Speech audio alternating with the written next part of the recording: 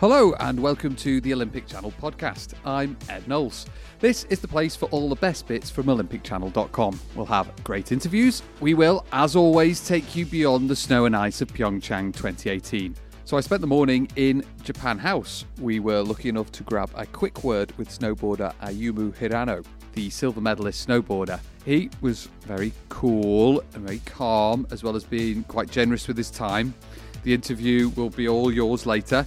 I've been pinballing all over the place today and not made good on my promise to see more stuff. But I am hopeful of doing something very soon.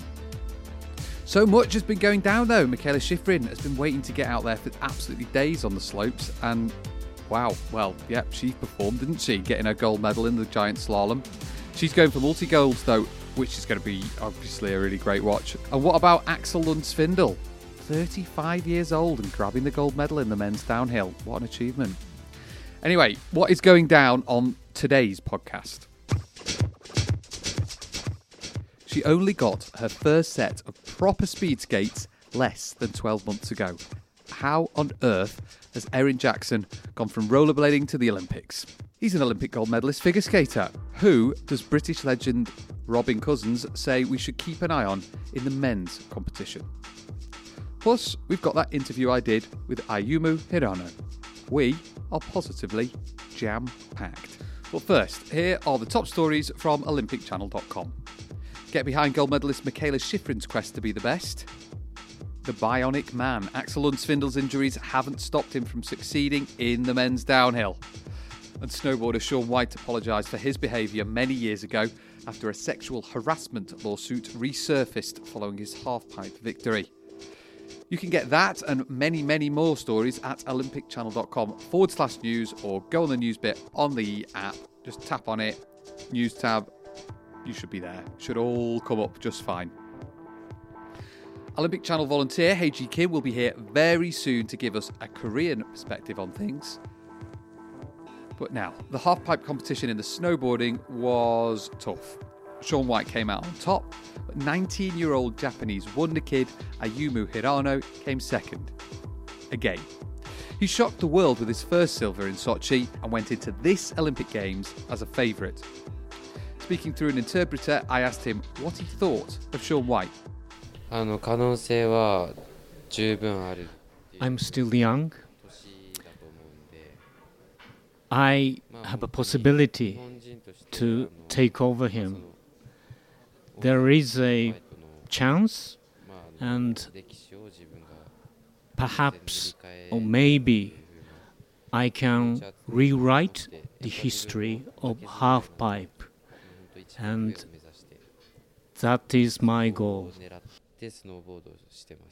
Your name means, in English, walk the dream. What is your dream? Is your dream only to achieve the Olympic gold medal, or do you have other dreams too? Yes, my name contains the Chinese character which means dream. Yes. To try too hard to achieve some goal, yes, it's important, but I think more important, the achievement I had be recognized by many, many people. And if my achievement encourage lots of people, that's a very good thing, and that's my dream. Finally, about your hair. My sister is a massive fan of your look and your earrings and your hair. Do you take a lot of pride in your appearance? Yeah. I like everything different from others. So I want to be different from the appearance and ski slope tricks and whatever. That's you can find the appearance a little bit different from the others. Right, at the end of the interview, I asked if Ayumu could say anything in English for the podcast. There was an extremely long pause. And then he said this. I'm so tired. Thank you, everyone in the Japan NOC. I can't wait for Tokyo 2020. Thank you for everyone for organising that. It was really good fun. Great morning. And I'm sure Tokyo 2020 will be a really memorable host city for the Olympic Games. Coming up, Robin Cousins lets us know who we should be keeping an eye on in the men's figure skating. But now it's time to learn a little bit more about South Korea. So, ever get the feeling that someone is watching you? If you're in a car in South Korea, then maybe that feeling isn't just a feeling. Hae-ji Kim, our Olympic Channel volunteer, is here to explain. So, Hae-ji, why should we be careful about what we say in the car? Because we have something called black box, which is like car version of CCTV. So it records basically everything, even the sound, and while you're driving. So yeah, you should be careful. But I guess there's some positives basically to that system. Like it's very good for safety wise. Like if someone gets in a car accident or if their car gets a scratch or something like that, then it's very easy to catch who did it and what happened.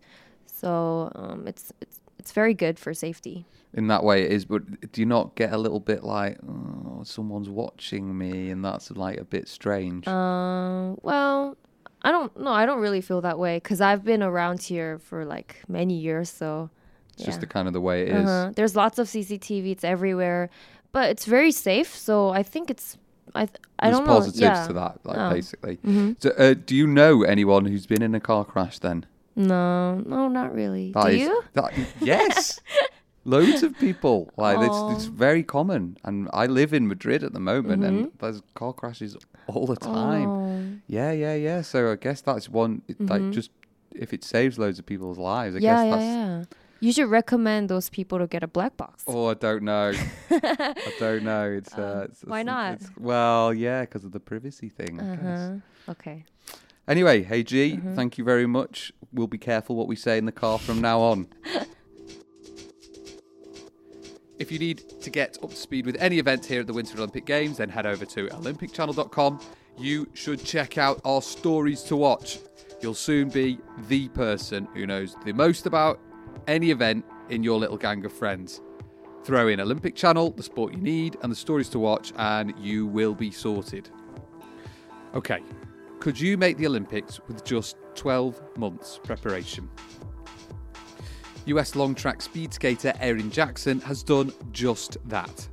Check out her Instagram. There's a video of her there hitting the ice for the very first time in September 2016. She's not reached the Olympic Games from a standing start, of course. She was a world-class inline skater and also a mean competitor in the roller derby world. I asked her what her interests were, and she just said, skating. Before we headed off to Pyeongchang, I managed to do a video call with Erin. To start taking it seriously, that was, I went out there at the end of February for exactly a month. And at that time, I wasn't really sure what I wanted to do. It was more like this was something that I needed to do, right? So that I would be able to say, like, okay, I tried it. I didn't want to get, like, further in my life and think, like, hey, like, what could have happened? So, yeah, in February, I went out to Salt Lake City for the first time to give it a shot, but I didn't really have any plans beyond that for what to do. But it seemed like a pretty cool sport. So then I made plans to come back.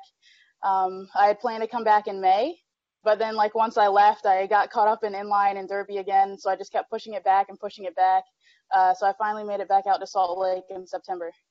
When did you get your first pair of ice skates then? I guess that was just right before I went out in February. Yeah, I had some rushed and ordered. That's so cool. So, how excited are you for Korea? You must be pretty pumped.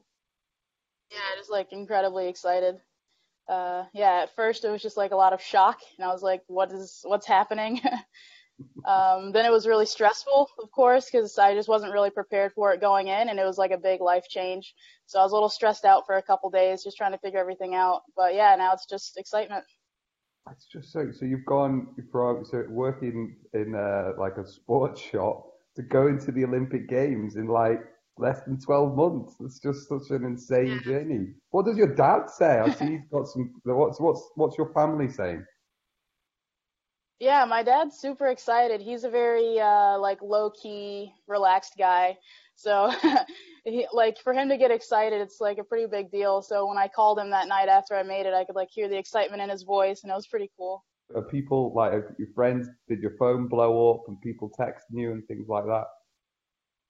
For sure. I'm someone who likes to really keep up with my notifications on social media. So it was kind of rough for me the first couple days. I had like 2,000 notifications in like that first night and morning. So it was just impossible to keep up with it. And I'm still like wondering like, man, like what was someone trying to tell me at this time that I'll never know? Amazing. From working in a sports shop to tearing it up here at the Olympic Games. Quality. Now, Robin Cousins won gold for Great Britain in 1980 in Lake Placid. It's fair to say that the 3-time world champion is a figure skating legend. So who better to ask about the men's figure skating competition? Patrick Chan, and I think he's 26 years old, looks to be coming towards the end of his career. Do you think possibly he's got a chance at gold, or has that gone now? Age is a number, and there's nothing like having youngsters nipping at your heels for you to get on with it and do the job and show them their place. And Patrick certainly has the ability to do that. And I think it's, with the men's competition, it's the quads or it's not the quads.